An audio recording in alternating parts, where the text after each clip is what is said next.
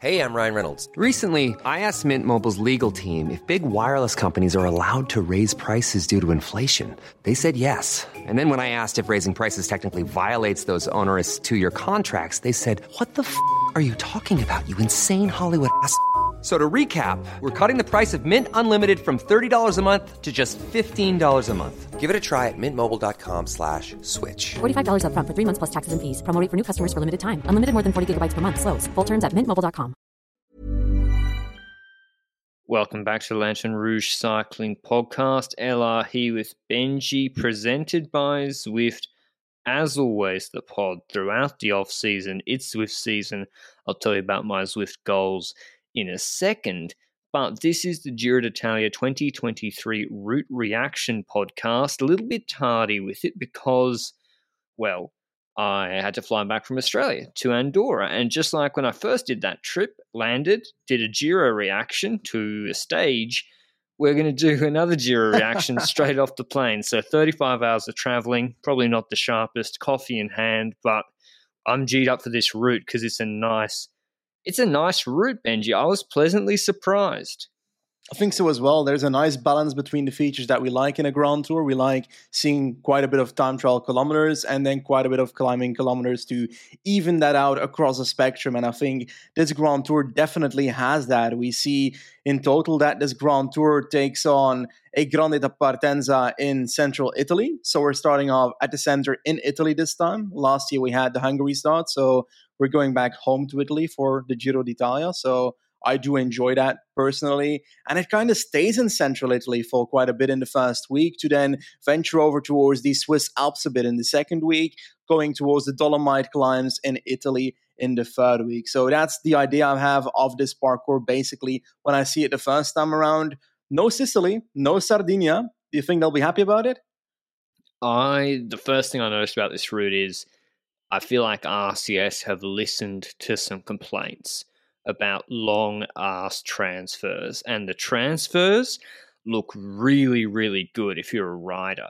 Look, like some of them are starting in the same town, like the Swiss one finishes in the Swiss town and then starts the next day in the same town, and others are just nearby. So the transfers seem really low, and Switzerland's the only place they're going to yet. And otherwise, the big mountains are back. We had almost the RCS, I felt last year, almost afraid to put in some proper mountain stages because of the camera broadcasting issues. I think they've changed host broadcaster, or whoever's doing the feed. So maybe they're like, we're back. There's some decent time trial kilometers. I think it's nice. I think it's pretty good. It's got some iconic historical climbs. But first, Benji, what movies did I watch? Guess what movie I watched on the flight? I don't know. Were you watching like old races or actual movies? Because I would have been watching like old races to prepare for this podcast, man. Come on. Nah, I'm not a professional. I'll do that for the tour, for work, but no. Well, speaking of watching, I was watching The Revenant with Leonardo DiCaprio, spoilers alert, and it made me realize how like crazy and delusional sometimes my self-confidence is, because he was getting mauled by the bear, and I was like, if I'd had that gun, I would have just shot it first time. He wouldn't have come back second. And I was like, what the fuck are you thinking? Like, I'm scared to go. I see a fox up here behind my house, and the big foxes in Andorra, I get scared. And then I was like, is Leonardo DiCaprio's guttural screams, when he's injured, he's kind of just going, is that what shampoo sounds like? So maybe I modeled it after DiCaprio in The Revenant, where he got the best actor award at the Oscars for just going for like 4 hours. Anyway, Giro route. I didn't tell Benji I was going to go on that tangent beforehand. He's been completely thrown. Stage 1 in Fossa Cesia. Oh, sorry. We're going to go through every stage.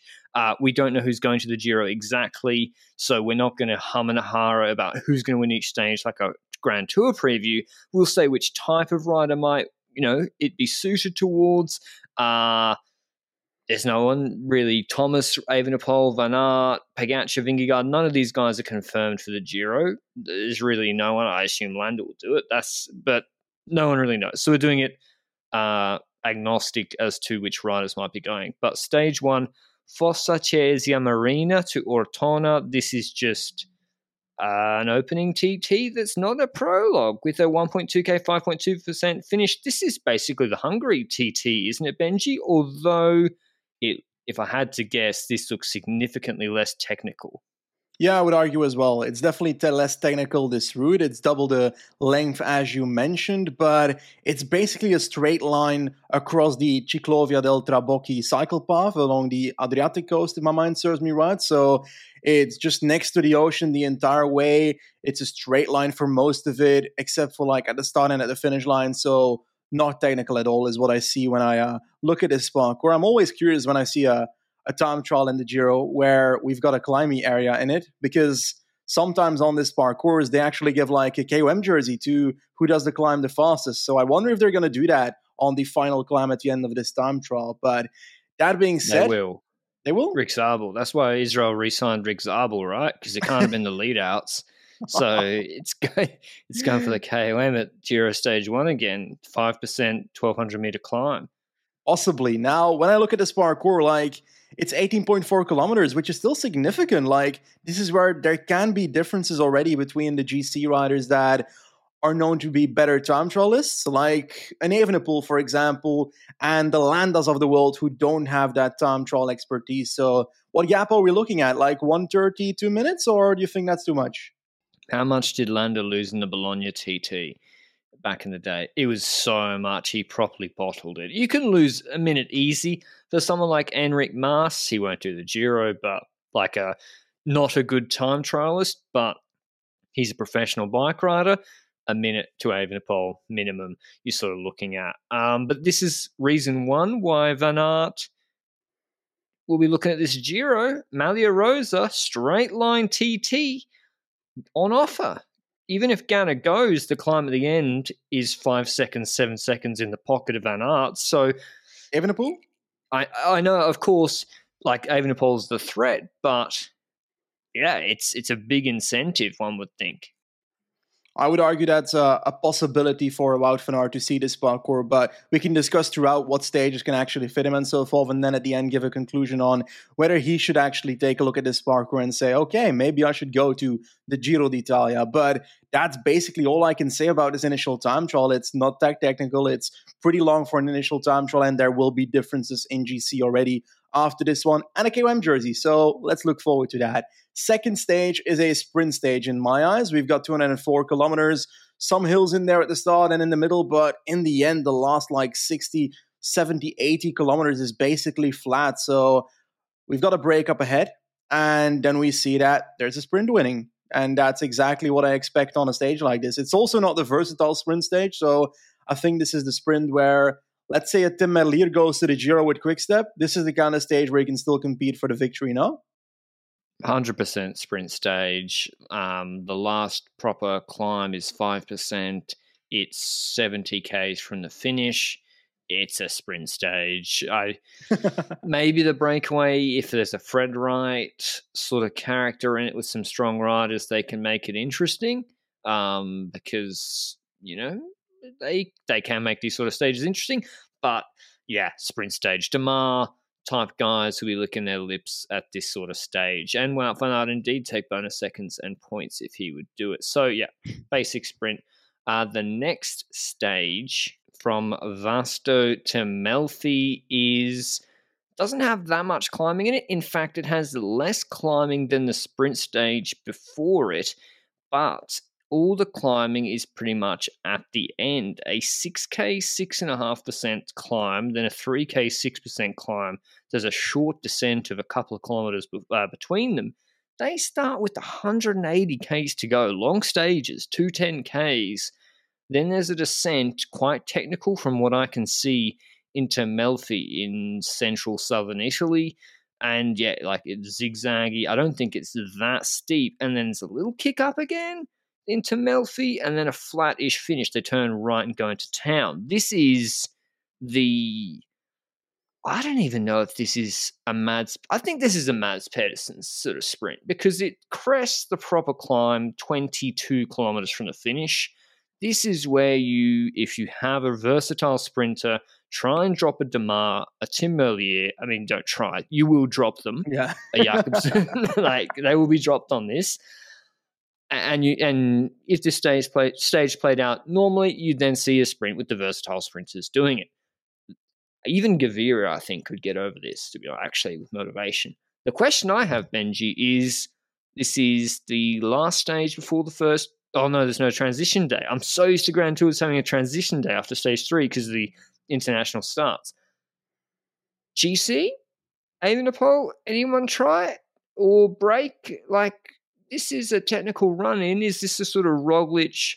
Remember in the Vuelta with that climb on stage 3 or whatever when he attacked and, won the stage? Good Evenepoel? I don't think Evenepoel would, but do you see any GC here? I think it's early in the Grand Tour for this to happen, and there's stuff in the first week that still needs to occur afterwards. So I'm leaning more towards that not happening, because we come to those climbs also with a large peloton with riders that will be in support of their sprint riders trying to control everything. So I see more of a possibility where a breakaway might have been off the leash too much a bit by the peloton, and they don't catch them by the bottom of the climb, and then they're trying to catch them as fast as possible on the climb to make sure that they caught them at the top. Because if they don't catch them at the top, it's basically descending until the last 5 kilometers. So you got to catch a break before the top of this climb. But GC action, I don't see it on stage 3. But hey, it's welcome. I think Wout wins solo. Calais style? Yeah. I think it attacks the short little 3K, 6% climb and then it's gone. Do you not like... Because he's won in Calais, for example, he also has won reduced sprints like the Dauphiné in 2022. You instantly think about attacking that climb and not necessarily trying to win the reduced sprint. Is it because you don't trust him against Pedersen? I just think if Pedersen, a Philipsen, a Gaviria, a Biniam are there, none of those guys go with him if he attacks on that. None of them. It's not possible. So... the only question is then Evenepoel marks you. Well, who cares? Maybe Evenepoel, I don't know, in the sprint. But I think it's like almost a sure thing if you go on the climb. MVDP is the big wild card because he can do both. And if it's MVDP, no versatile sprinters, I would go for the bunch sprint because then MVDP won't contest it. So it changes. It depends on exactly who's there. But I do think people might not be too shy about trying. But before we get to stage 4, Benji's got that one prepped. I wanted to mention, I already teased it, my Zwift plan. So I've come back to Andorra solo, just me and Toby in the mountains. I'll be going back to Australia for the Tour Down Under for business later next year. But because the Tour Down Under is coming up, I need to get in good shape. I want to be riding with people, catching back up with old friends from back in the day. And Zwift with the leaves brown, the weather getting pretty cool where I'm living right now. Zwift is the perfect platform for me to do that. Go and follow me and Benji on Zwift. I am doing Zwift every day, 1 hour a day until December 1st, except for the day I'm going to Paris for the route reveal, Tour de France route reveal. I believe Benji's going as well. Each day I don't do that, go and follow me on Zwift. Send me abuse. Maybe Zwift don't want me telling people to abuse me on Zwift. Send me encouragement, reminding me, LR, you said you do an hour a day on Zwift. Now, I'm keen to do it. I can't wait to see the progress. I didn't have the trainer in Australia, so I was just plotting this scheme on Zwift. So follow along. Follow me on Zwift. Follow Benji as well while I get in shape for Christmas and the Tour Down Under because it's summer in Australia there. But yeah, any plans with you on Zwift, Benji? Obviously, don't send Benji abuse. Yeah. Send it to me. I got to clarify that. Yeah, exactly. Send it just to him, for example. But I'm also waiting for a trainer to arrive here in the UK, so that's kind of my take here. But the second it arrives, I'm going to be back in action on it, and hopefully I can start prepping some volcano climbs and leading up towards my first attempt at Alpe d'Huez Zwift, which I honestly will live stream. So if you're hyped about that idea, then look forward to that at some point in the future. But back to stage 4 now. Let's get into actual Giro talk again. Venosa to Lago Leseno.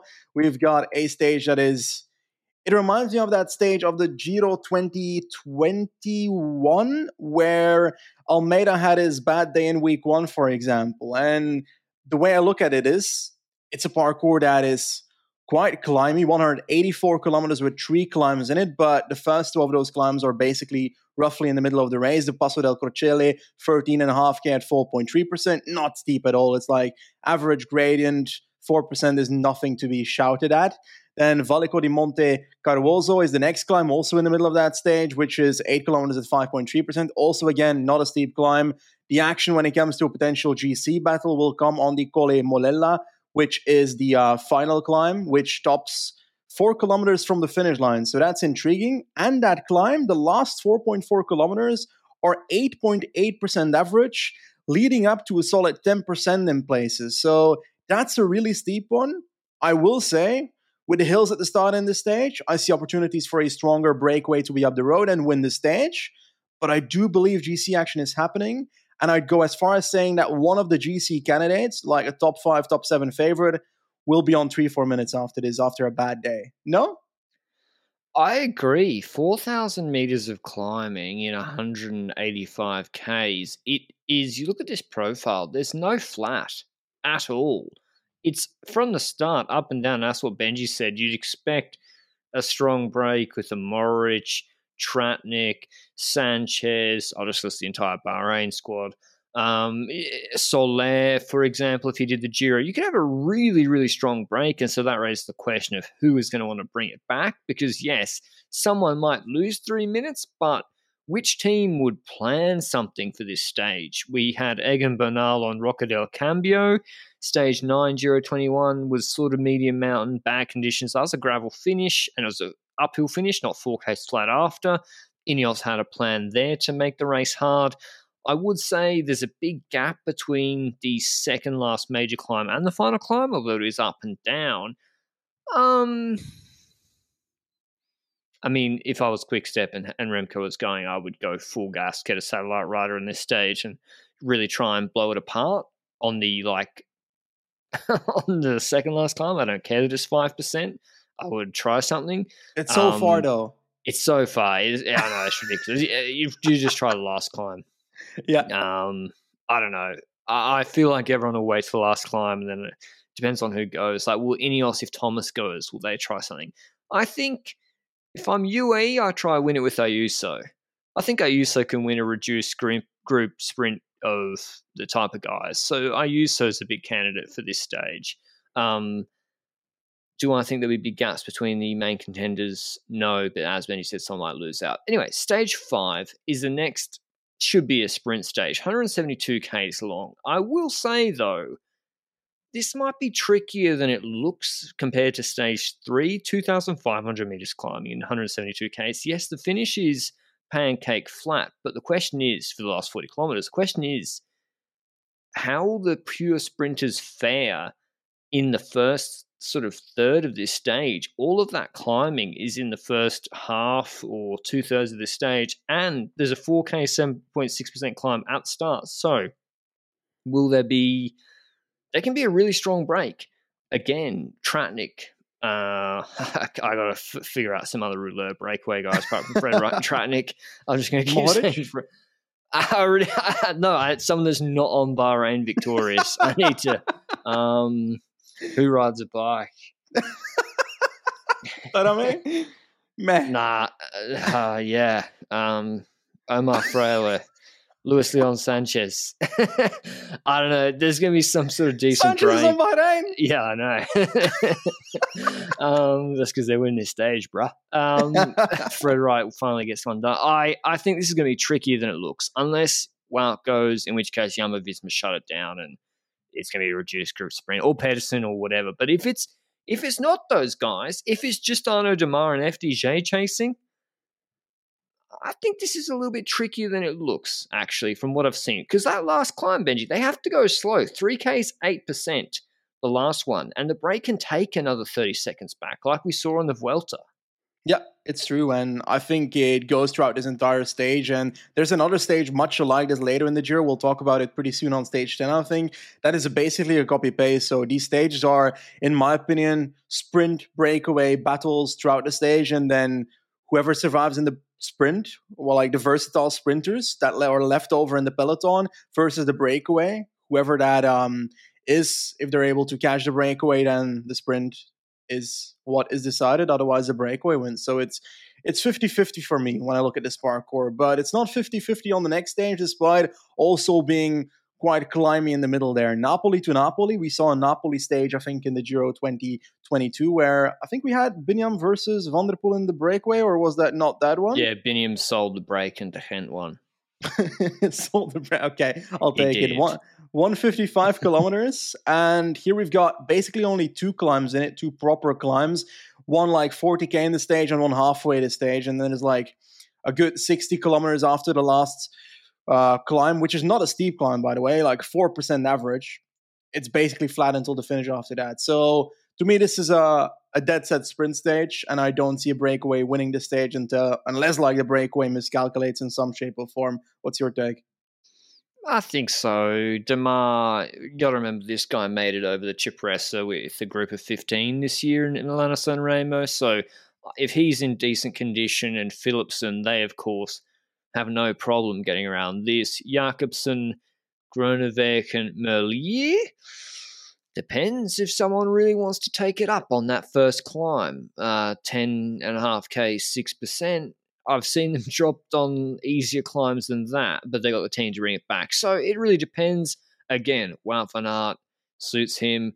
Ewan will lotto. Like, are you seeing much for Ewan here, Benji? Or, I don't know, these are the sort of stages where he didn't do too well this year, where he really should be getting over them. So I agree, though. I think this should be a sprint stage for everybody. It's in decent shape. The next stage, what are we up to? Stage 7 is kind of I think it promises more than it will offer. 220 Ks. That's a lot of riding. 4,200 meters climbing. There's two competing arguments here. Flat start, 60 Ks in a climbing high mountain stage. So one would think maybe a strong climbing break doesn't go. The first climb is for 15 Ks, 5%, and then the descent, false plateau, then 7 Ks, 6%, then another little plateau at about 1,200 meters, then descent. Then they finish at Gran Sasso d'Italia Campo Imperatore does this go to altitude? No, not really. 2,100. Not bad. It's a stepped climb. That's problem number one. 14k, 6%. Then there's, I think, 9ks at 4%, including descents. Then there's literally like a flat rolling plateau. And then the last ramp is 6k, 7%.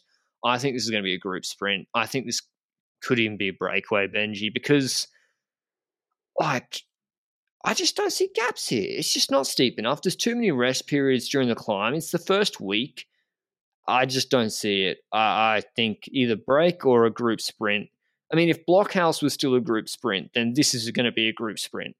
I think so as well. It's more likely to be a group fighting for it at the top. There can be a rider that sticks out a tiny bit more than the others on a day like this, but the gaps will definitely not be impressive. I think this is a copy-paste of a stage in the Giro 2018, stage 9, won by Simon Yates. There were 11 riders in the top, and in the 30 seconds. So the gaps were not significant that day either. It was the day where Froome lost like a minute 07 because he had a very bad day. So you can have bad days, but the ones that have decent days will not be losing more than a 10, 20, 30 seconds on a finish like this. Now, the aspect of that very long climb, if you combine all the climbs at in the last 45 kilometers, you have a 40-kilometer climb basically in the last 40 kilometers. But the middle part of that, between the Calassio climb and the Campo Imperatore climb, is falls flat. Sometimes goes up to 5%, but in general, the factor here is that you sometimes see GC teams on parts of a climb that are not that steep, kind of pacing backwards. And I see potential for that to happen on a parkour like this. It is possible that a team takes over at the bottom of the Calacio climb and smashes it to the top, but I don't see that happening necessarily. I agree that this is not the stage where you win the Giro d'Italia. As simple as that. And there's plenty of other stages that will come where those gaps will occur. So that's basically all I can say about this stage, to be honest. It kind of reminds me of Campo Felice without the gravel. No? A little bit harder, quite a bit longer, but I sort of agree with the dynamic. Maybe it will be a smaller group in the last climb. I think UAE should try to win the stage with Ayuso again, because 6K, 7% punchy finish. Evenepoel can win the stage. Thomas can even win the stage. Does Wout van Aert get dropped on this climb? Like, it depends. Like, if he goes to this Grand Tour with any thought for GC and so forth, we'll probably see that in the preparation towards this Giro. I think that if I look at the later parts of this Giro, that GC is not necessarily what I would be pointing at for Van Aert. If he gets dropped on this climb, then GC, I know GC. The future climbs coming up. I don't see him riding for GC at this Giro. Classics beforehand, it's close to the Giro, combining both peaking at the Classics and potentially at the Giro. If he does go to the Giro, then I see him skipping out on trying to win a stage like this. I have a different view. I think he should do the Giro and go for GC. I think the field could be really, really weak. I think if he just rides in-terrain, tempo style, he'll have to lose weight, obviously. In the rain, I think the rain helps him, actually. The rain reduces everyone's watts except Pogacar's, and I think he's a bigger guy, a little bit less effective. Pyrenees Stage 8, for example. He's not going to win. Could he come top 5? Could he win the points jersey? Could he win a lot of stages? Yes. I think why not have a crack? Okay. I'll take my view on it. You're allowed to have that take. Terni to Fossombrone, stage 8. And this is a stage that, I don't know, it's a hilly parkour, but at the start of this stage, it's basically a stage of 207 kilometers long. So the longer hilly stage you often have in the Giro d'Italia, but nothing like a 240 kilometer stage that we sometimes had in the Giro. A hill at the start of the race, which means that there's possibility for a punchy break forming on that. If it's not formed at the top of that climb, then we might see some rollers joining that afterwards. But then it's basically somewhat flat until we get to the last 55 kilometers with 4 climbs in there. We've got the I Cappuccini climb, 1.9 kilometers, 10.7%. So that's a really punchy climb. That's for the punchers. We've got a bigger climb just after that. That's the Monte della Cesane. That is 7.1%, 7.1 kilometers. And then it's kind of downhill until we get onto a smaller climb, the Monte Felcino, 0.8 kilometers, 10.9%. But once you top that, it's still like 15 kilometers to go, 20 kilometers to go. And there's only one climb left that is like a good 5 kilometers from the line. Once again, that I Cappuccini climb. Once again, that 1.9 kilometers at 10.7%. So in all honesty, this is a breakaway stage, but I do think that last hill could spark 1 or 2 GC riders trying something, no? This reminds me of the Bettiol stage. Oh, not that one. Yeah, against Campanarts. That was not a good Giro, was it? Cavagna? With all this break. Yeah, it reminds me of the Napoli stage with Biniam, MVP, and Gent. I think it's going to be that sort of group. 15 minimum. Get your money on Gaburo from Bardiani if they're still invited. Man's actually pretty good. There's 2 other riders, Jan Tratnik and Fred Wright. You might have heard of them. Suits them this stage. Actually, Tratnik doesn't count as Bahrain because he's only Jumbo Visma, so I just realised that. I'll take a bit of time to adjust. MVP, Cohen Bowman, Wout van Aert, if he's lost 10 minutes, break sort of stage. And I think people will try and go on that climb. And I think Bettiol really got to target something like this. Like, you can target these stages so many months out, whereas I know for a fact some riders literally, they turn to the Grand Tour and they pick it up, they look the morning of the stage like, oh, this one looks all right, might get in the break test. Like, you always could have gone. This is always going to be a break stage. Anyway, stage 9, They look like they're doing some sort of industrial estate time trial. Absolutely love to see it. Pancake flat, 34 kilometers, 52 meters elevation. That's it. 52 meters in 34 kilometers, 3 intermediate time checks.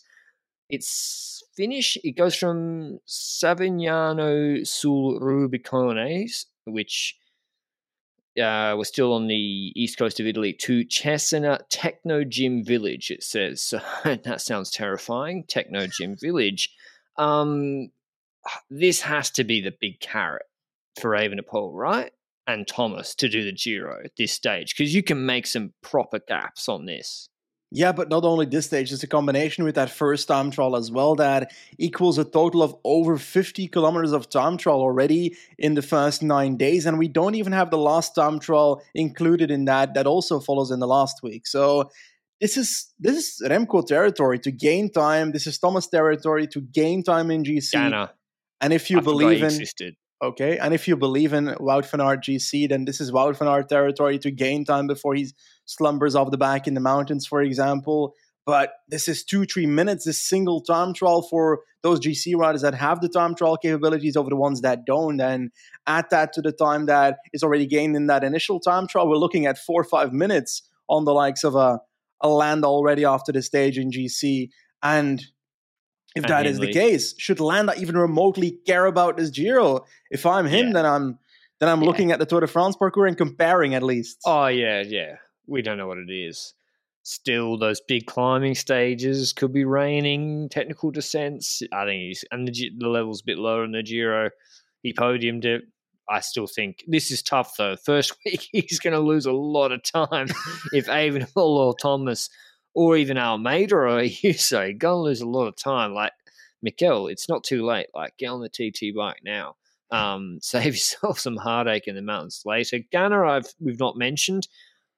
He's going to do the Giro, surely. Opening time trial in Italy. It suits Worlds, because Worlds is earlier, and he's got a 34-kilometer flat time trial. What about Stefan Kung?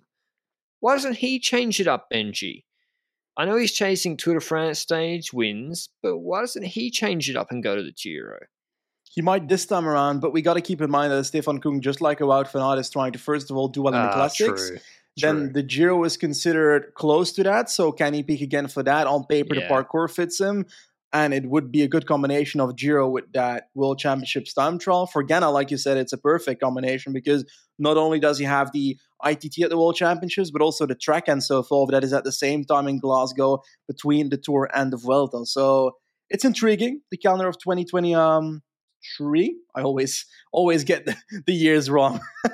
But anyway, Stage 10 is basically that copy-paste stage that I told you about a bit earlier of Stage 5. We've got Scandiano to Viareggio, 189 kilometers, and it has 3,000 altitude meters in a sprint stage, all of which in the first half of the stage. So the first half is really difficult, which could cause the race to be very difficult to control for sprinters teams and to survive even for actual pure sprinters. But it's the same story with Stage 5, but I'd argue that this is a harder stage than that fifth stage that we said that the sprinters would already be in trouble in, right? Because, like, which sprinters can get over 3,000 altitude meters in the first half? And how hard do you think the peloton will ride to drop those pure sprinters in that first half? It's in 80 kilometers. 3,000 meters in 80 kilometers. They go uphill from the start for 80 kilometers. I think if you're Jumbo Visma, you try OTL Jakobsen here or Merlier. Well, that's the thing, right? You don't do that because it's a waste of energy. No one ever does that. They will drop the pure sprinters if Pedersen gets over this, if Wout van Aert gets over this, if, I don't know, pick a versatile sprinter. And once they're at 4 minutes, you ease up 5 minutes. You don't keep going to put the gap at 15 minutes. That being said, it's looking pretty good for a breakaway too. Like a break, there could be just attacks over and over again from proper climbers on this, like a Soler type rider. And I think UAE will be going for a lot of stage wins in the Giro, or Kofi or Bettiol. I don't know. I think this has to be. Do you think this is a sprint? Like, is this not too hard for Pedersen even or Philipsen if there's loads of attacks? Like if MVP, right, he would just get in the break on this stage. He wouldn't try and control or have his team control anything. I think it's a 50-50 once again. I think it's a 50-50 between the breakaway winning and the peloton winning. It all depends on how fast the peloton needs to ride on the climbs to keep the breakaway attacks in check on the climbs. And if that breakaway attempts are not too insane, then you can ride a tempo where you can keep the break on 2-3 minutes. And if they don't keep on trying to extend the gap on the climbs, then it's possible that you don't have a crazy tempo for the Pedersen and you might survive this relatively doably. So I'm more leaning towards a sprint on this one than a breakaway. Personally, I'd say 55-45% for the sprint. And I think 80-20 break. Oh, okay. We'll see in a year. Is it? Yeah. It depends who goes. Because if it's just Damar there, the break is going to win because the attackers will get 10 minutes on the climb. The next stage, I think, is more likely to be a sprint. There's 3 climbs in it. Yes, there's still 2,500 meters climbing, but it's evened out over 220 Ks. It's from Camaiore to Tortona.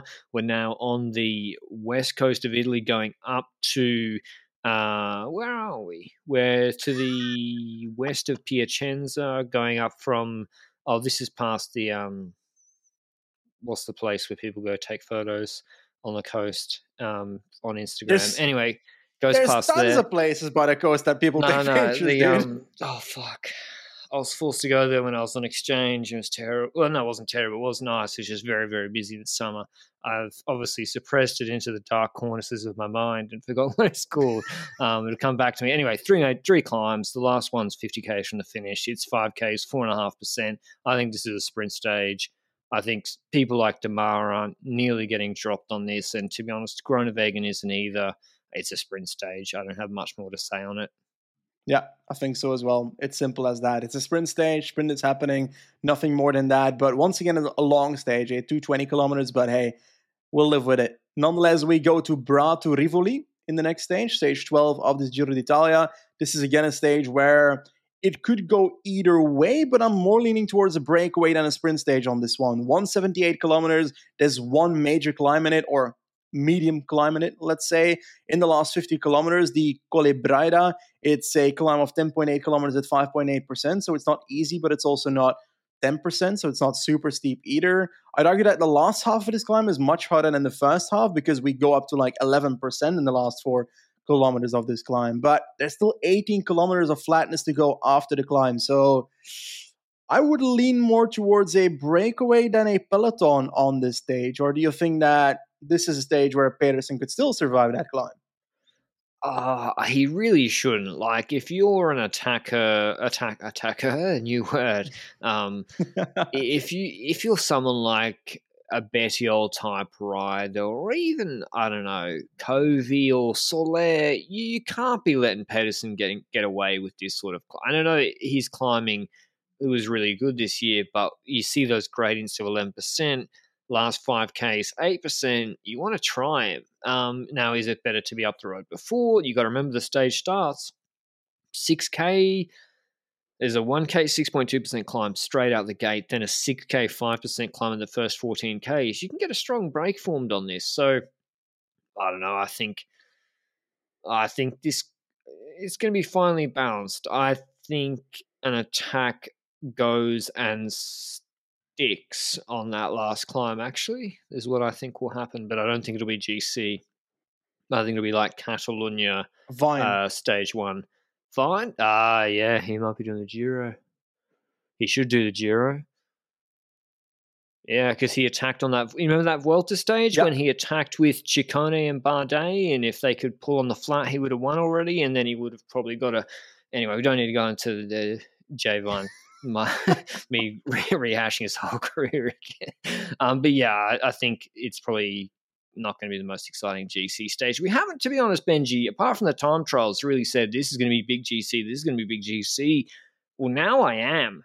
We've gone up past Turin. We're now going into the Gran Paradiso National Park, through there, through Aosta.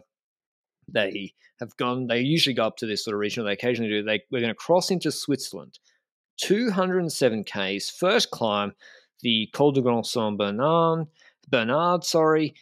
It's a big one.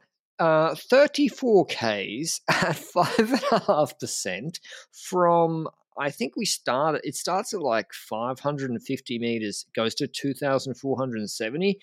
That's ridiculous. Now, if this is rainy, or cold, the race could already explode on there. It then has a descent straight into the Col du Creux, which is the Mountain of Heart. Croix de Coeur, sorry. Croix de Coeur, Jesus. Do I have to do them in Italian or French? Because we're now in Switzerland. I don't know. Are we in The French Croce Switzerland del or Core. Italian Switzerland? Is that something like that? Croce del Core? I just invented that in my head. Heart climb. Heart climb, 15.5 Ks, 8.6%. 15.5 Ks, 8.6% to 2,170 meters after a 34K climb at 5.5%, the last 10 Ks of which are at 7% to 2,470 meters. This is already an extremely hard stage. This is already one of the hardest stages we've seen in the Grand Tour for a long time, but it's not finished yet. Instead, they descend, and instead of cruelly going into Martigny, which is near, I think, near Aigle, near the UCI headquarters, they go right, and they go up again. And they do instead of using the motorway, they go and do this heart climb. Descent then after that, pancake flat for 24. Part of 25 is a decent amount. And then they do Crans Montagne, 13K, 7.5%. This is the hardest stage parkour I can remember on paper for a long time. Given that I'm 12 years old, that's not a long period of time, but this is ridiculously hard, Benji. 5,200 meters climbing. Altitude. This could be a cracker. Yes, certainly. The first climb being the Cima copy of this race, the highest point of the Giro 2023, that Grand Saint Bernard climb. So many kilometers. I think that first climb, the Grand Saint Bernard, is more the attrition climb at the start of the race, like getting those kilometers in, those altitude kilometers in that make every rider a tiny bit weaker before that they hit that Croix de Coeur, which is, in my opinion, the most difficult climb in this Giro, perhaps? I don't know. It might be. I haven't decided yet. But 15.5 kilometers, 8.6. What, sorry? You can kill a man on that climb. Yeah, I fear so as well. And Crans Montana, like you mentioned, after that 24-kilometer flat valley, I will say when it comes to tactics, if I look at this parkour, there are options here. Now, for a move early on in the stage to occur, I do believe that you need satellite riders up the road. But it's kind of difficult to see how easy it is for a satellite rider to get in the breakaway on a parkour like this, because I'd say if you want to attack early on this race, it's not on the Saint Bernard, it's at the top of the Croix de Coeur, because that's the steepest spot of that Croix de Coeur after a really hard climb. But if you do that, you're going to be left with the best riders in GC, because this is a very difficult climb. But if you attack there, what are you going to do? Pace the entire valley of 24 kilometers with a group of people? So you need a rider in the breakaway to be able to have an engine on the flat afterwards. Now, there's so much climbing that could the break already be caught at this point? Or do you think that they will have a significant gap on the Saint Bernard already, like we saw on that, was it the Alpe Mota stage or whatever stage in 2021, where Caruso and Bardet attacked early, and then we had Vervaeke and Visconti working in the breakaway? There was a significant gap still where people could help them out, or is that not possible on this stage? Well, yeah, the problem is the flat at the start, 60 Ks before the first climb starts. The break's got to go in the first 15 Ks virtually uncontested, I think, to then be allowed to build up a huge advantage. Teams who have, you need a rider of serious quality. You can't just be like, oh, let's get our, standard entry domestique, and he can pull the flat after the Hart Hill. Damien Hausen. Pardon? Damien Hausen. He's on my flight this morning, I think. Pretty sure it was him. We had the mask on. Who's he pulling for? I was just saying like a standard domestique. So I thought you meant, yeah. Whereas I'm thinking, like, Marc Soler can do this. Yeah. Soler, despite like being hit with a cloak of invisibility when Roglic attacked on Telegraph, when he was in the group before Galibia, he was strong physically. On Galibia, I think, or out to high altitude, steady climbs, he's been good in the past. He's the sort of guy you need. UAE can go crazy on this stage. Like, if they have Vine as rumoured, Almeida, Ayuso, Formulo, Soler, they can do some crazy things on this stage. You need a rider to pull, because if you drop a guy on that climb, put a minute into him on Croix de Coeur, descend, you're not caught on the descent, and then you have a domestique who pulls you out another minute or another 30 seconds, or even holds it stable whilst that guy you've dropped is pulling in the wind himself before Crans-Montagna, you will take so much time on Crans-Montagna. So I think satellite riders are key. Which teams have the quality? Bora Hansgrohe have the quality. In a Leonard Kamna is good enough to make it.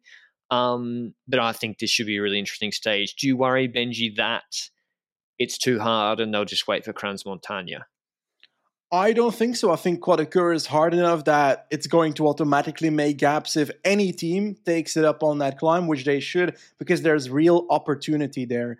If I look at this parkour, this is the 2022 Tour de France Alpe d'Huez stage, but on steroids, because the Croix de Coeur adds so much more than the Croix de Fer did, for example, in that Tour de France stage. So I think this is really one of the two queen stages I see in the parkour of this Giro d'Italia, if not the queen stage of this Giro d'Italia, because differences are going to be made here, but hopefully the Giro is not decided off this stage. Is there anything more you want to add here?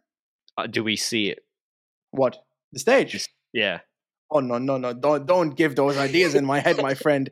There might be snow, but come on. Give us the footage. That's the thing, right? You want sort of cold, wet weather because the gaps and the carnage and the history and, you know, the strongest survive, etc. But then it means you don't see the stage. So I'm kind of not hoping for that. And I think should be decent gaps here. I think Evenepoel, I'm in one of his biggest sort of, what's the people in college sports? Boosters.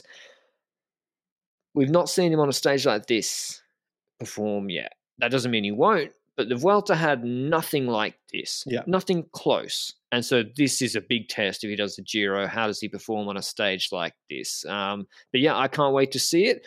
Hopefully it's not like the Fedaya stage. I think it won't be because, as Benji said, the hardest climb is the second last one, not the last 5Ks like in that Fedaya stage 20. But yeah, that's all I got to say on this stage. Can't wait to see it. I can't wait either. What a stage I'm looking forward to. Hopefully we see it. Hopefully they show it. Sierre to Cassano Maniago is the next stage, which is a sprint stage, but once again, Giro style, sprinkled with a bit of action potentially at the start that could make it harder for the sprinters. Like, if you're a versatile sprinter, you want to punch Venny in the face after you see this Giro parkour, because there's so many stages that are like, you can have the sprint if you survive 3,000 meters of altitude. And on this stage, it comes in the form of a major climb in the first half of the race, but there's a solid 110 kilometers of flatness after that climb. So on paper, even if the climb is like, I think 19 kilometers long or something at 6%, it's still going to be enough 110 kilometers in my eyes to be able to reformat the peloton again and have a proper bunch sprint afterward. There's some undulation in the last 20 kilometers, but I still see a sprint happening here. Do you see it as well? Which was the Vuelta had exactly the same climb, right? Where Pedersen made Trek pace this year. It was a 20K, 6% climb. It was a little bit closer to the finish. And I can't remember whether the break actually won. I think it might have. The Trek just couldn't catch up to it. I think it again depends. Like 20K, 6.6% to 2,000 meters, even though it is 100Ks or whatever, 150Ks from the finish, it's really hard. And for the stage they just had before, I wouldn't be surprised if a break won this stage, actually, if the domestiques are flogged from the stage before. It's certainly a possibility. So I think it's I like it. I prefer it compared to a pure bunch sprint. Anyway, the last stage before the second rest day, we are now in, just to, remind people of where we are. We came back into Italy. The stage before started in Switzerland.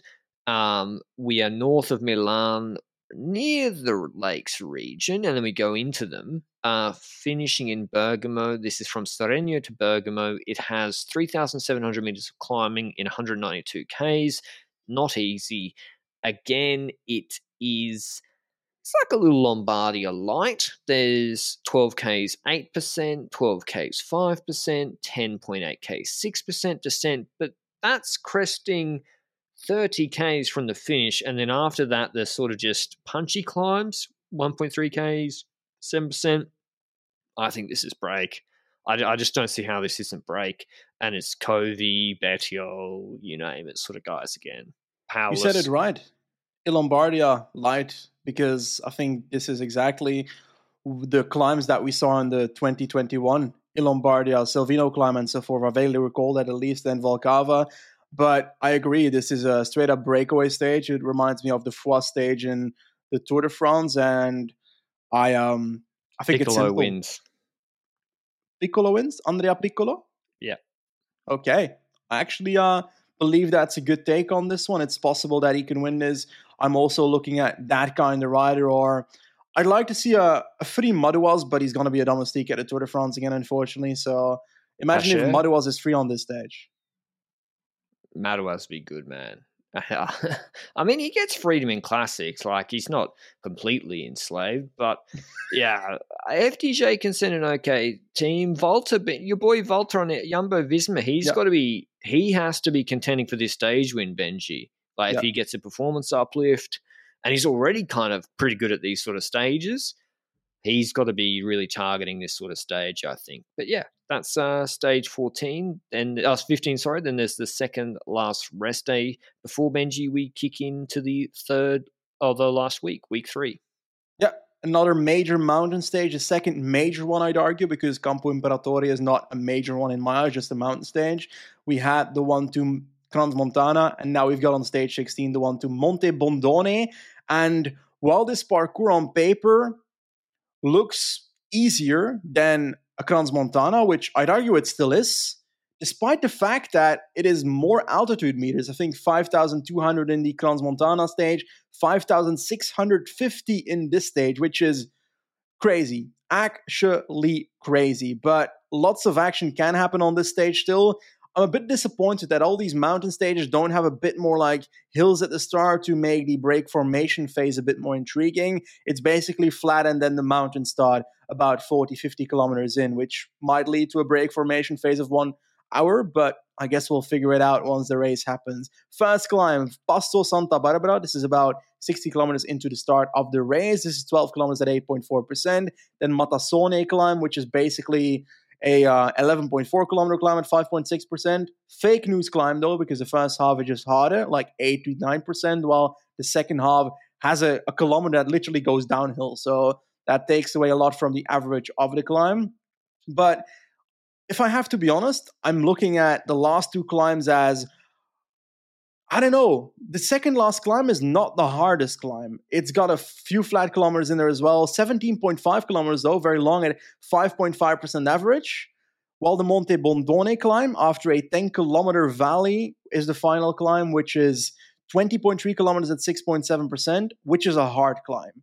I will say, if anything early needs to happen on this stage, one, you need to have satellite riders. Even though the valleys between the climbs are not overly insane, it's still useful to have them because the climbs have kilometers that are flatter. Like I said, the Matassone climb is flat near the top. The Serrada climb, the second last one, is flat in the middle. And even on the Monte Bondone climb in the middle, there's flat kilometers. So it's useful to have a satellite rider up the road if you're a GC rider. Next to that, I would say that the second last climb is not hard enough to use as a jumping pad to attack on. If you want to go early, is it not the early kilometers of the Matassone climb halfway the stage? And is anybody going to be insane enough to do that on this stage? I don't see it. I think this is going to be a shootout on the last 8Ks, 8%, and people pace, and it's a watt per kilo test, and someone might lose 25, 35 seconds. I don't see huge gaps here. Now, I'm sure it's 5,600 meters of climbing. There could be bad weather, but it's low gradient climbing. It's not too high altitude. So there's not those difficulty factors which really can increase time gaps. So yeah, I think this could be kind of like Fedaya, Benji, the Fedaya stage, except without even as bigger gaps because it's not as hard. So I think this could be like Blockhouse as well. I see Joao Almeida winning this. He'll be dropped at the start. There's 3Ks, 9% at the start. He'll be dropped and he'll come back and win this. I'm telling you. Like that is what's going to happen. This is look at it. It's a 1 hour climb, right? With a steep bit of start. Everyone will get too excited and he'll come back and win.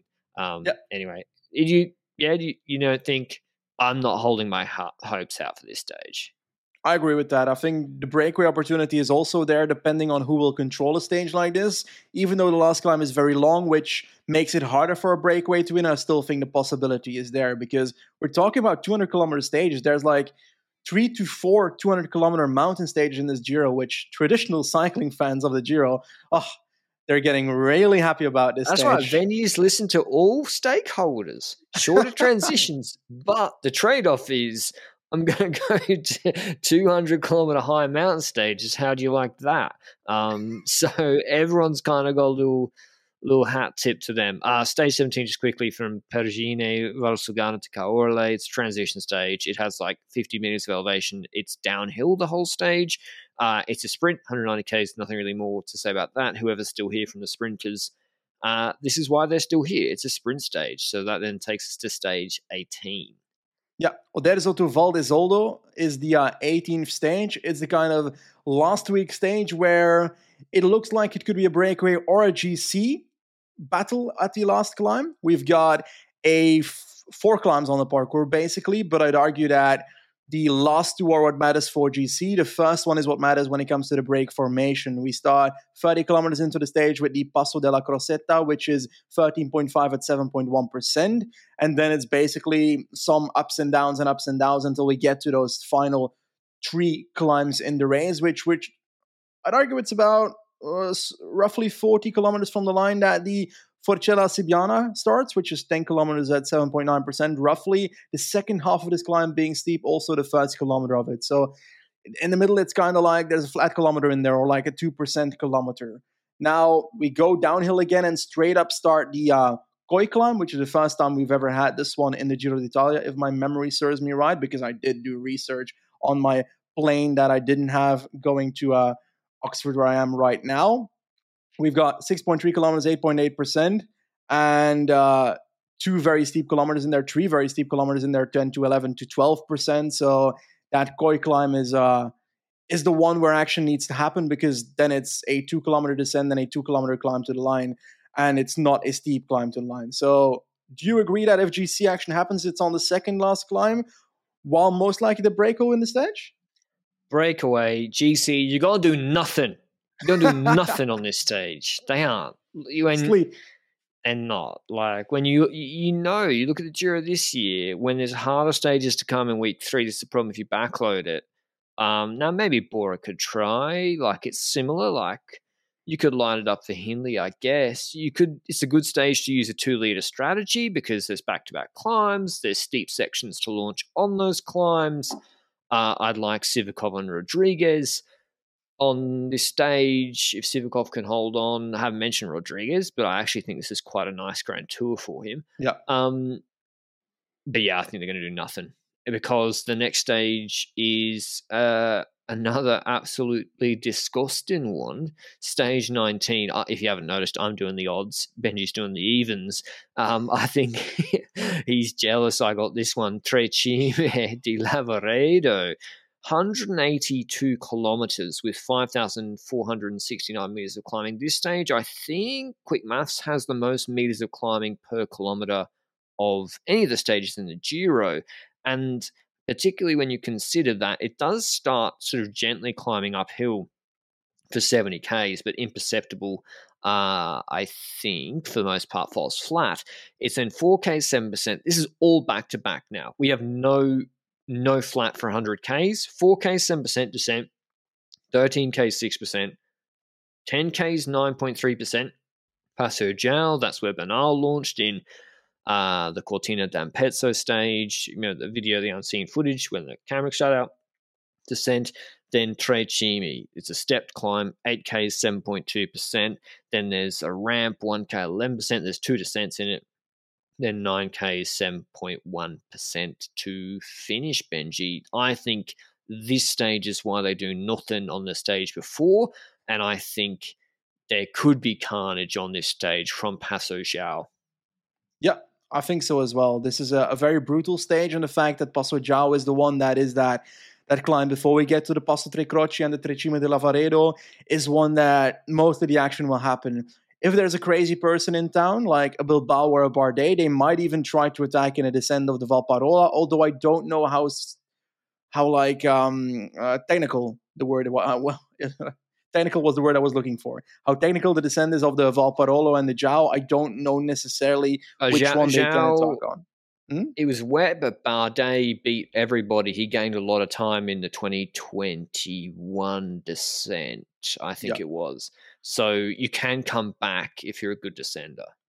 I do see a possibility where Bardet already goes at the top of the Valparolo because it's also steep there and tries to benefit from the fact that he can gain a descent advantage on others before he gets to the Joao, for example, because climbing-wise, he might lose out to some other riders in the peloton. But this is indeed one of those stages where we look at the parkour and we say this is one of the bigger mountain stages of the year. It's together with the Crans-Montana stage, the stage I'm mostly looking forward to in this Grand Tour. Also because Trecime di Lavaredo, that final climb, it's 9.5 kilometers at 7%. That's the part I'm also scared about because will riders be so scared of that last climb that they won't do anything early? I think the stage is too hard before Trecime to not do anything before Trecime. I think action will occur on the Joao and so forth because it's hard enough to do that compared to in the Fedale stage last year, for example, or 2022, the Fedale stage at the end of the Giro. There was lesser climbs before the Fedaya. Here it looks like the Joao is hard before this climb at the end. So I'd argue that in this sense, we will see earlier action than we did in that Fedaya stage in the Giro 2022. And what's the expected race situation, right? Let's say take what's expected. An Evenepoel or a Thomas type character in good form of their Vuelta or Tour shape. They take a boatload of time in the TTs. They're pretty difficult to drop. Maybe you take a minute on stage 13, which is a lot, but you're going to be counting in the TT to come, the next stage. If you're Landa, you're Hindley, you're Rodriguez, good TT, still losing time. Ayuso, still losing time. You got to make 4 minutes up somewhere. So you're not making 4 minutes up on Trecime di Lavaredo at the end, because I agree, it looks like Fedaya, right? It goes up maybe even 100 meters higher in altitude. It's got 14%. The last 20 minutes is hard.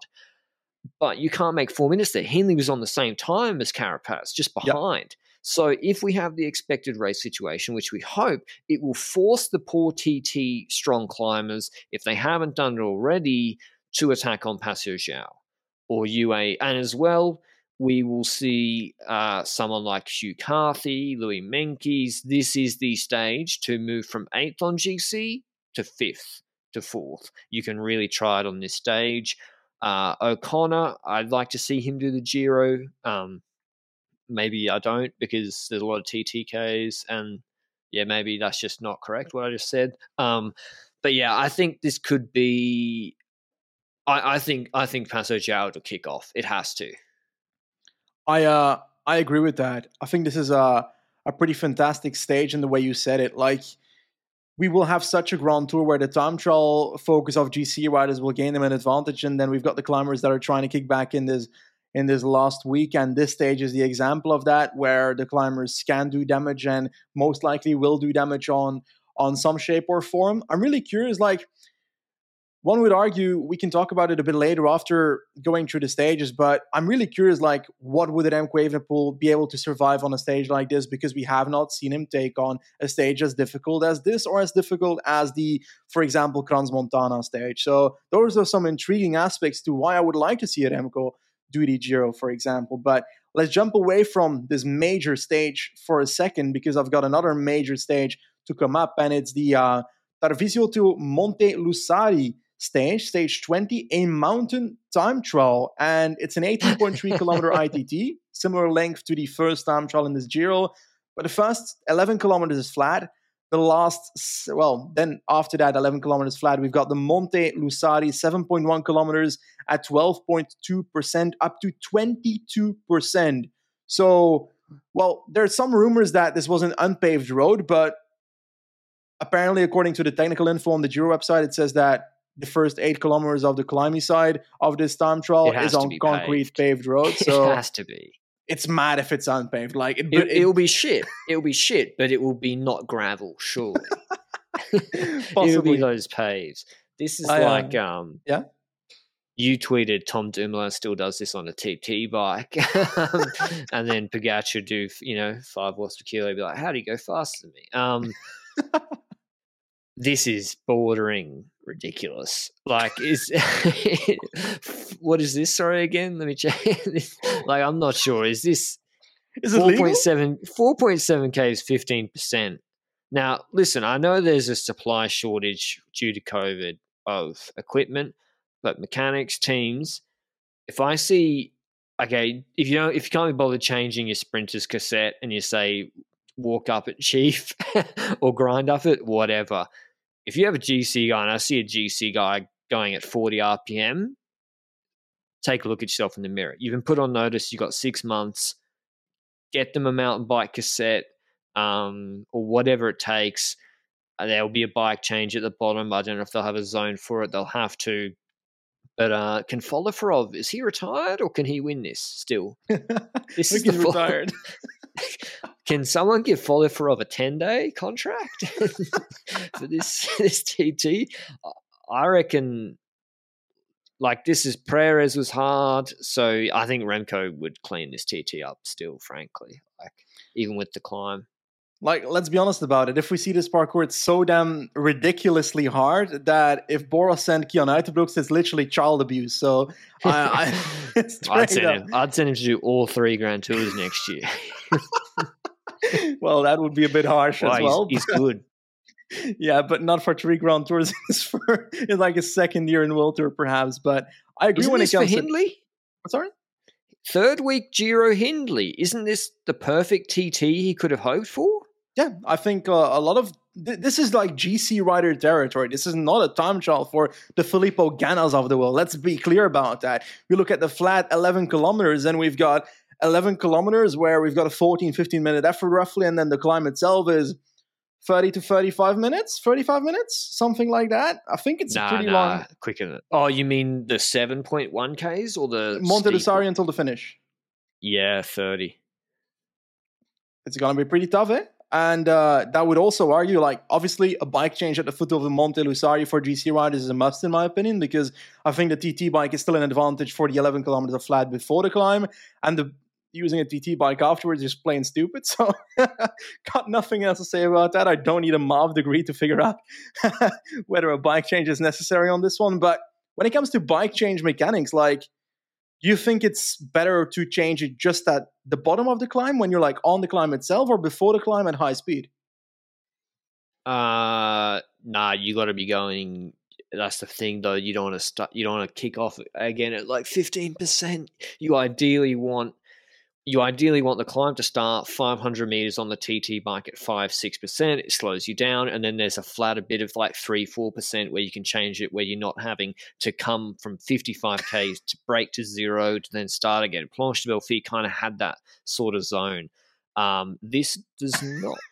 So difficult choices to be made. They'll have to set up a zone. 22%.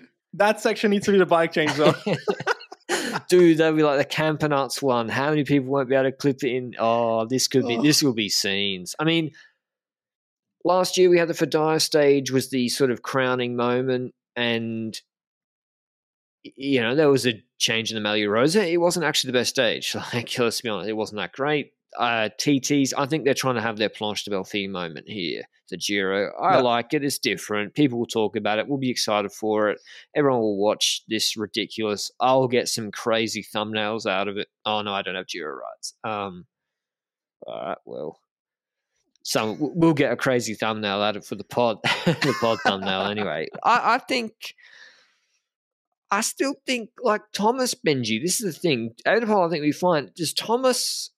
I still don't think like Hindley, and I still don't see a lot of people putting a lot of time into Thomas on this. He's still going to take 25, a little bit on the 11Ks and the bit after. I think they're not going to take like 2 minutes on him.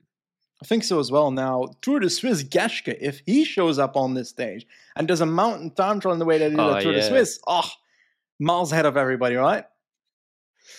Nah, because I think I actually did do good watts. That's the thing. He actually did. It wasn't like the Vlasov Romandy's Geschke. Yeah, it's really good this year. I don't know. This will be weird. Can't wait to watch it. The final stage is a time trial. No, sorry, is the customary sprint.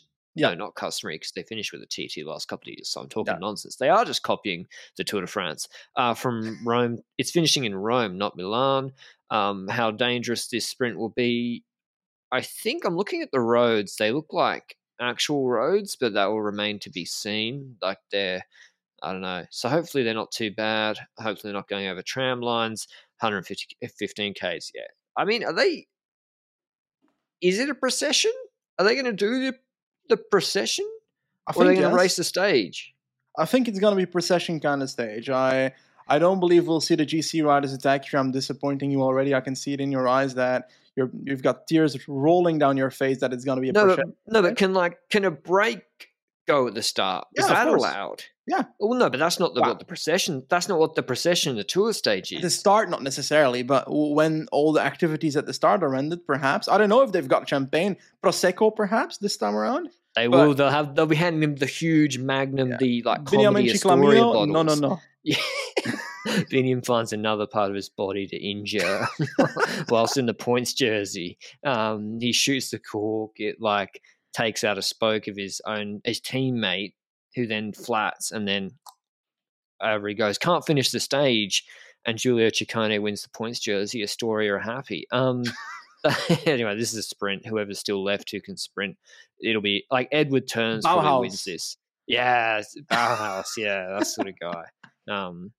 Anyway, that was the Giro parcours.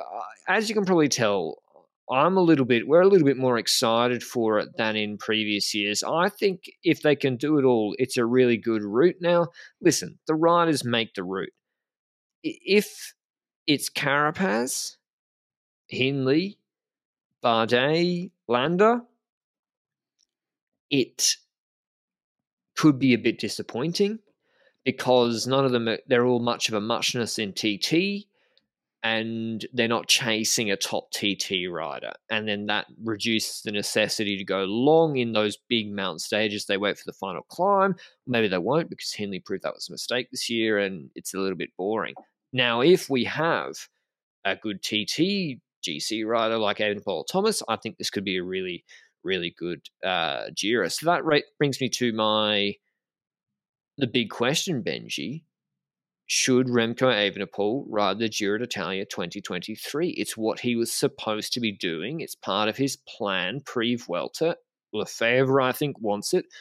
Don't know if RCS kick in a little bit. Don't know if that price goes up with the world champ. Should he do this race? Or we can't say definitively until we see the Tour route.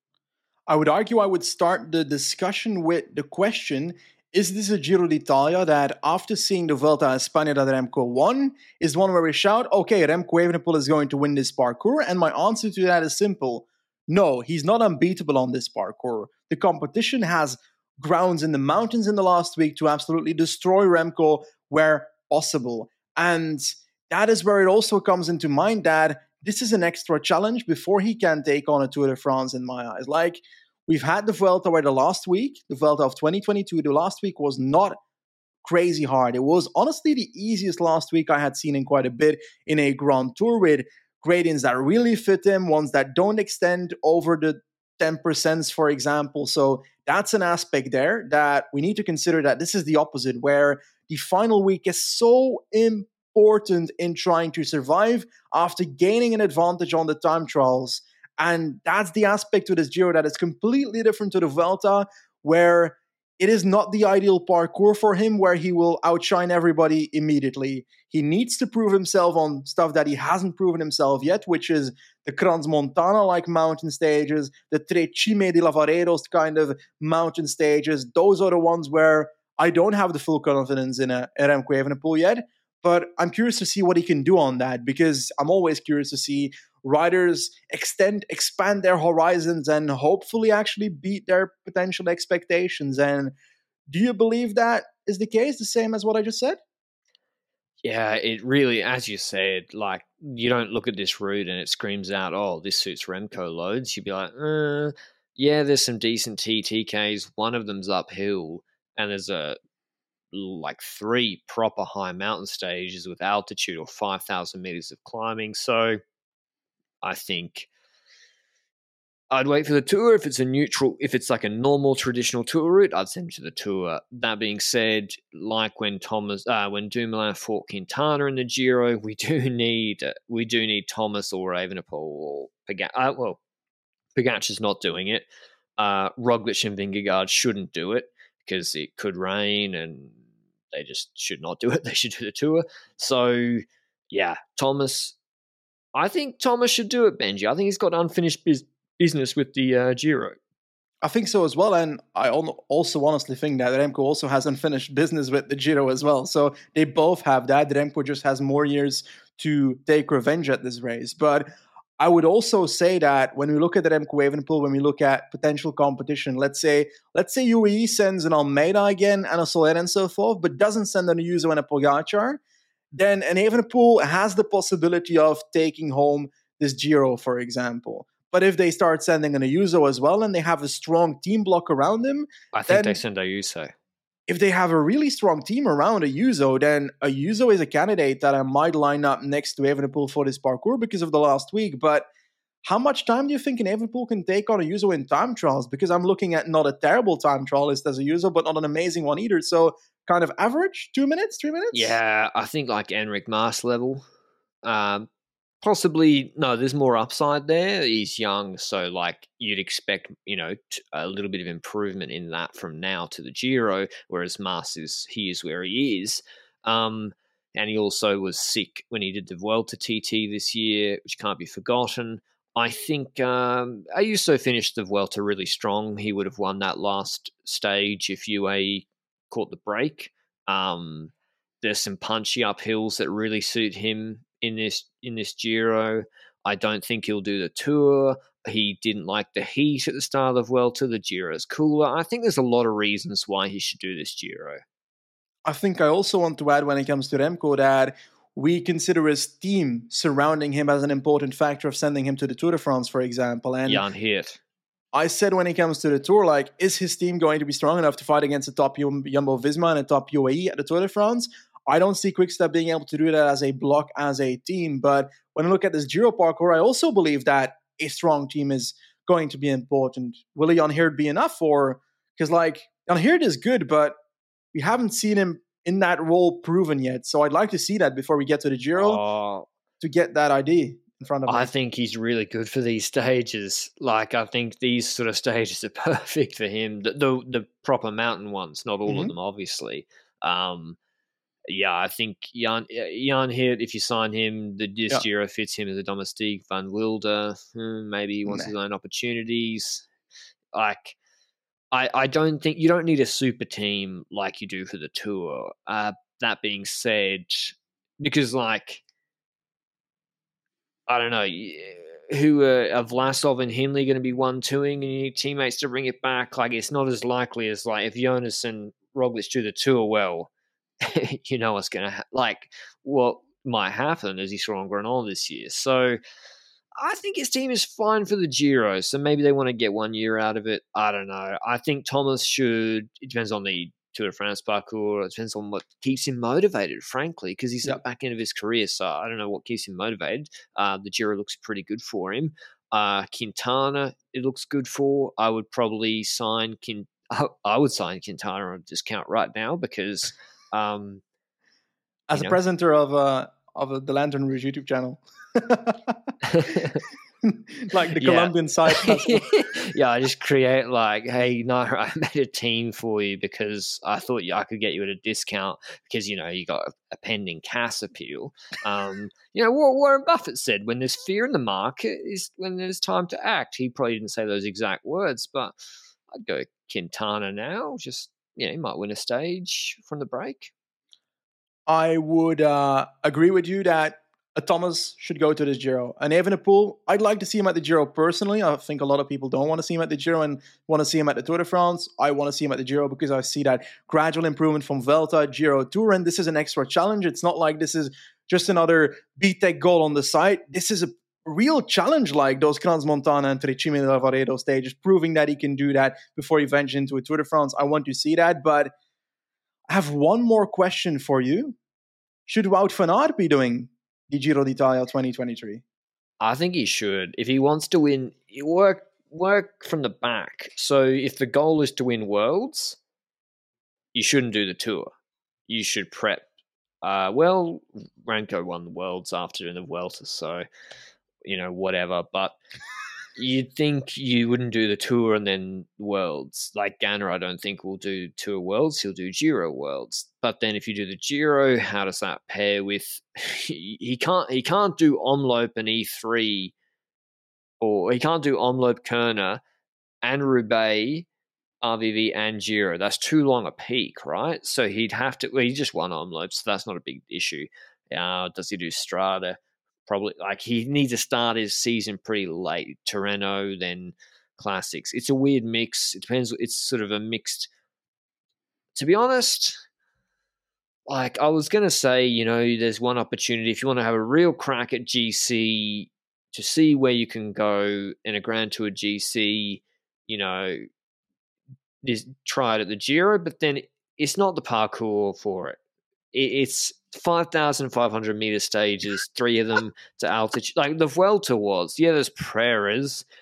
Yeah. But the Vuelta was the sort of one to try that as a heavier guy. So I think he can win the points jersey. He can win loads of stages. He can wear the Maglia Rosa for quite a while, I think. Is that appealing enough to him? Do Jumbo need him for the Tour? Because, Hautacam, the threat. Pogacar does not like Wout being up the road. That is clear. It makes him, I think, he's thinking about it and it's influencing his decisions. So can Jumbo even afford to have Van Aert do the Giro? I don't know. If it had been these TTKs, Benji, and not these hectic mountain stages, maybe last year's, maybe. But to be honest, he hasn't even gone for GC and World Tour races since Tirreno last year, where he came 2nd or 3rd. So that would be where you'd start. Well, agreed. But I also just have the feeling about Wout van Aert, like we're talking about Worlds being a goal of him, but I see Roubaix and RVV as the 2 biggest goals of the season still for Wout van Aert. And having that before the Giro, you can peak for Roubaix and RVV, but will you be able to keep that form into the Giro? Perhaps not. We saw Van der Poel not being at his best at the Giro, still being able to compete at the Giro. But I find it hard to combine Classics and Giro, and that's a recurring theme with riders that they skip the Giro after doing the Classics, for example, and then return to the Tour de France and then do Worlds afterwards. Now, Worlds is in a different place, so I still think you can do Tour and Worlds with Worlds afterwards. It's close together to keep that form in there, but will you be tired from the Tour? Yes, you will. Some riders handle that well, some riders will not handle that well, but my factor here is as well, the thing you said, I think Jumbo will need Wout van Aert in the Tour de France. Also, he can't base his whole season around the World's Road Race because he can't demand leadership. How can you base a lot of your season's decisions around a race where, at best, you're 50-50 co-leader with Remco next year?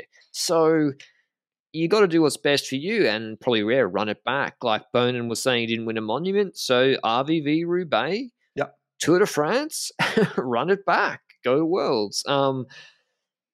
I do think Mads Pedersen should do the Giro. I really do. I think he won 3 Vuelta stages. He's won a Tour de France stage. I think he can win the points jersey at the Giro. I think he's got a really nice team with Kirsch, bring Edward Turns for God's sake, with Ciccone and the others that can do the climbing things. Juanpe has to Giro. I think Pedersen should do it. He can win points jersey and at least 2 stages. And Philipsen, Tour de France, mate. Groves does the Giro, right? Yeah, I agree as well, because Philipsen is the higher up when it comes to Alpecin at the moment. Merlier's gone, so Groves takes the Giro, is my take on that. Who does the Vuelta depends afterwards, on what we've seen in the first 2 Grand Tours. If they both finish the first 2 Grand Tours, that's the take that we can have afterwards. But I agree with you on most of that. To be honest, I just don't want to see Wout van Aert do the Giro. And I want to see it for the spectacle, but I feel like I want to see him do the classics at full force. And like, let's say when it comes to GC in the Giro, I think he can't do that because he needs to properly work for that, and that would ruin his classics. I don't think he can combine classics with GC Giro. How the fuck can you lose 4 kilos or something to be like trying to get to this weight that is completely unsustainable because he's so tall and muscular? But you're doing that whilst like the same training period when Ayuso's at altitude, you're doing Roubaix. Roubaix, like, doesn't. You're right. When you put it like that, it doesn't make sense. I'd like to see him do a Paris GC or something if it's a soft Paris, something like that is where to start with it. But yeah, any other? I think there's Demar return to the Tour. We haven't spoken about FDJ. I think Thibaut Pinot does the Giro. I think he should. He can win a cool mountain stage. Did he do the Tour, Pinot? I think he did both. Oh, he did. He couldn't get the break. Something else about that as well? I don't remember. Yeah. He should do the Giro. Can David Gaudu, Benji? Can he podium this Giro? No, because he's going to be forced to the Tour anyway for sponsor purposes. So I'm not sure we even need to discuss it too much. We've spoken about the riders that can go to this Giro, for example, but I'd like to talk a tiny bit more as the finish up of this podcast about the parkour.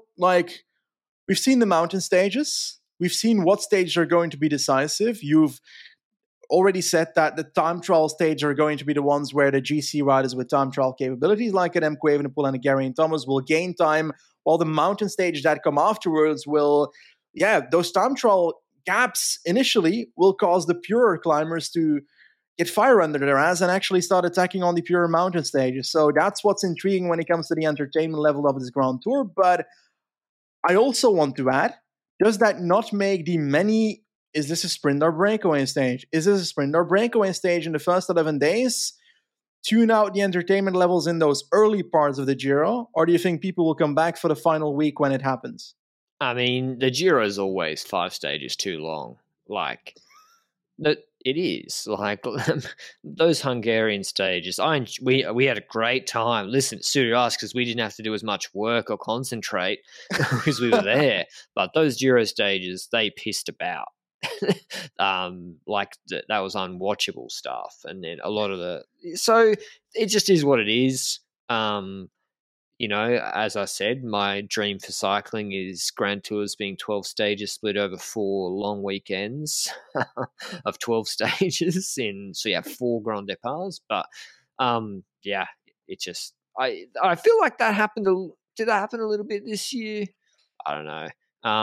I think it's a really good parkour because, listen, if the riders don't turn up, that's a separate issue. Why aren't the riders turning up? Well, that's because of maybe how you've dealt with the rights and sponsor visibility and place on the calendar. That you can control in the short term a little bit less compared to the route, which I think is good. Offers a bit for TT, offers pure climbers a lot, offers strong team something. I think it's nice. So I'm going to give this route a 9. Ooh, la la la la. I think that's a good score, actually. I believe it's missing a puncher's finish. Okay, I get that, Dave. I agree that it's missing a puncher's finish because the puncher stage in the race are the ones that might go to the breakaway and not necessarily to the GC, like that Hungarian puncher stage between Benjamin van der Poel where Ewan scraped the floor with his face. That's the stage we're missing in this race, like the Agrigento stage that we had a few years ago that Ulysse Exactly. They always have one like that. Exactly. It's missing this time around. That being said, the reason that I'm giving the score of 8.59, let's do 9. 8.5. I believe I'll feel too much the feeling of, this stage is a bit boring when it comes to the flatter sprint stages with like one mountain at the start. Will the break be caught? Will the sprinter survive? It's going to be repetitive throughout the first week of the Giro. That's one minus point. I think huge plus points are the major mountain stage of Crans-Montana, Trecimo di Lavaredo, and also that mountain time trial. I'm fired up about it. I look forward to that day a lot. Also, the amount of time trial kilometers, I do like that because it gives that advantage to the GC riders with a TT capability, and it forces the others to attack later on in the mountain. So I think that's a good dynamic, and it is the opposite of a 2022 Giro where we had such a close GC battle for the first 2 weeks that it was so close in week 3 still. And now we will have proper gaps going in the first week already.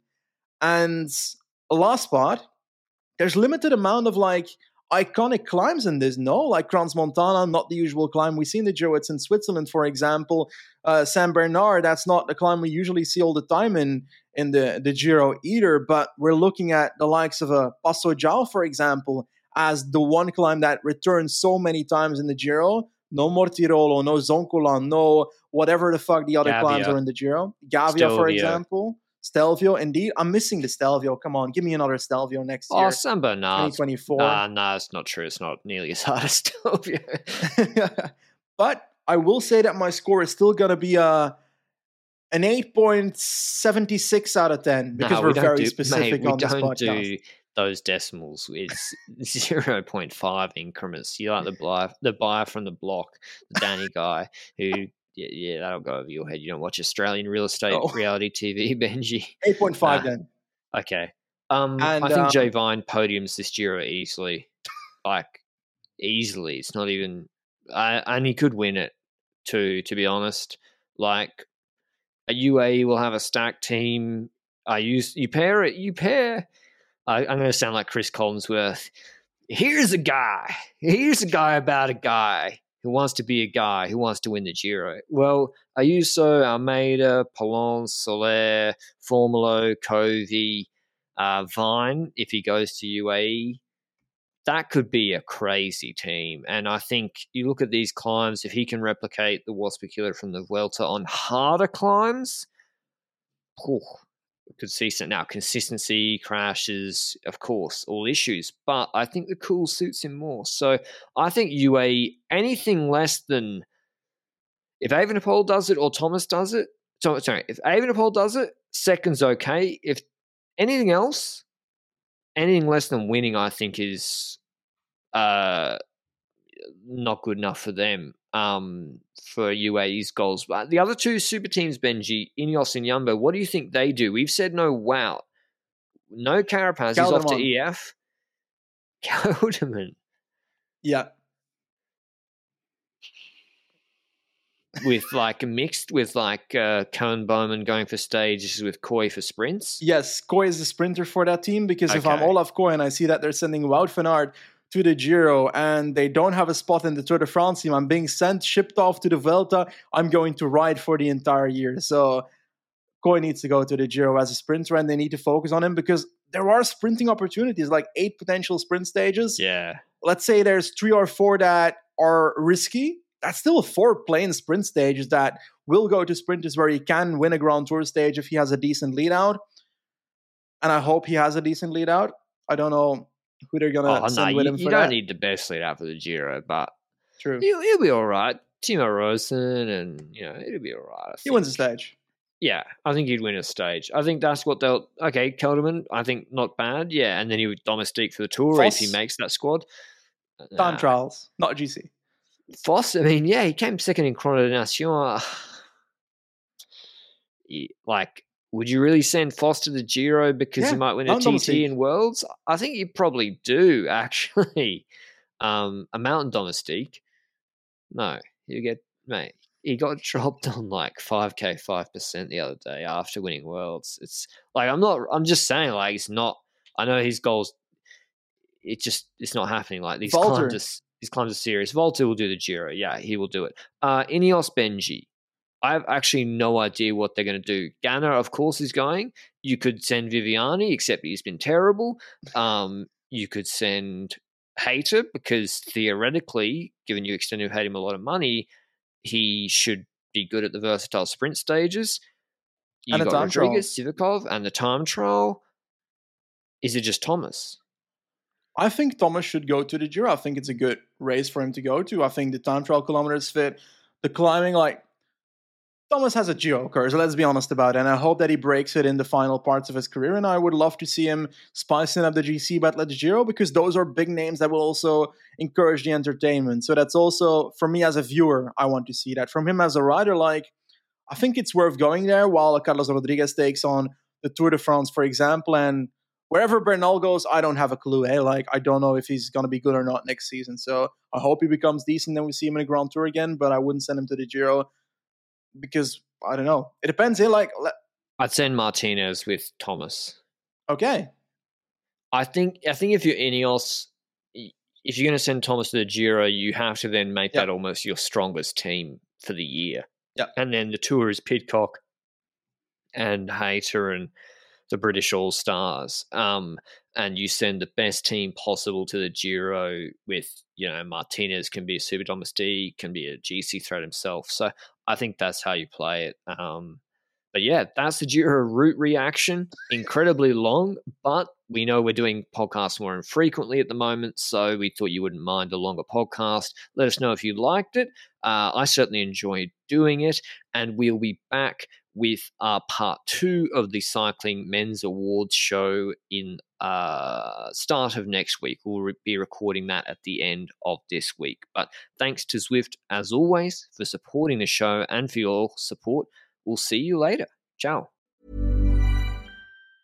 Mom deserves the best, and there's no better place to shop for Mother's Day than Whole Foods Market. They're your destination for unbeatable savings, from premium gifts to show-stopping flowers and irresistible desserts. Start by saving 33% with Prime on all body care and candles. Then get a 15-stem bunch of tulips for just $9.99 each with Prime. Round out Mom's menu with festive rosé, irresistible berry chantilly cake, and more special treats. Come celebrate Mother's Day at Whole Foods Market.